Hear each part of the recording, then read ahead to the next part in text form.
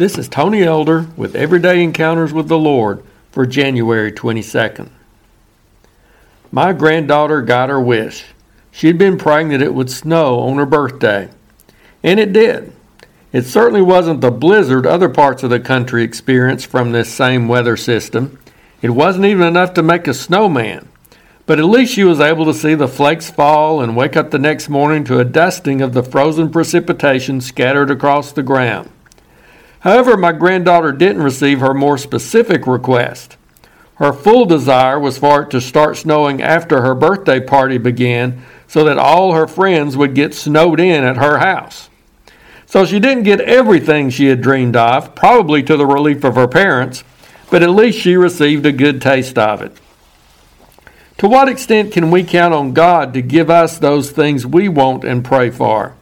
Whether it's snow, money, healing, or countless other items which might be found not only on people's wish list, but also on their prayer list.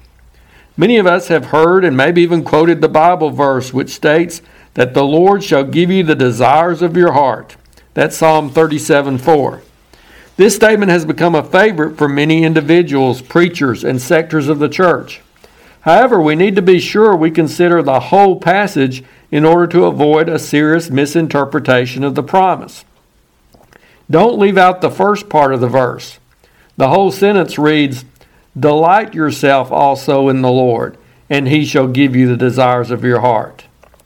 This promise is made specifically to those who delight in God. I don't believe delight simply refers to someone enjoying God or taking pleasure in His blessings. In the surrounding verses, the psalmist is referring to someone who is trusting the Lord and committing his way to God. Therefore, the ones who can truly count on God giving them the desires of their hearts are those who want what He wants, who are surrendered to His will, and who are trusting Him to do what is best. Obviously, we shouldn't expect God to help us fulfill some kind of sinful desire. But maybe some of our other longings, although not sinful as such, are not as centered on God's will, pleasure, and purpose as much as they could be. We're still wanting to interject what we would prefer and think is best, in spite of our limited understanding, instead of focusing more on what God in His infinite wisdom desires and knows is best.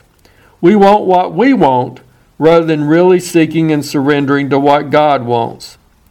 Some people quote that verse in connection with the desire to have more money, bigger homes, and nicer cars.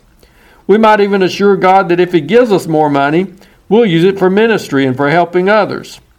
If God does choose to bless us financially, we certainly should use it to be a blessing to others. However, the Bible warns us about loving money, coveting what others have, and putting too much emphasis on our worldly possessions. Are we really seeking what God wants, or just trying to make our own wishes for worldly gain appear to be more spiritual than they really are?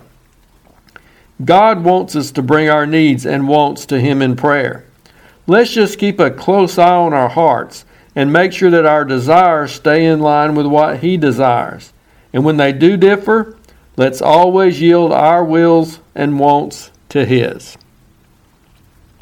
If you're interested, Everyday Encounters with the Lord is available in both book and ebook formats. And now I pray that you'll encounter the Lord today in your own everyday experiences.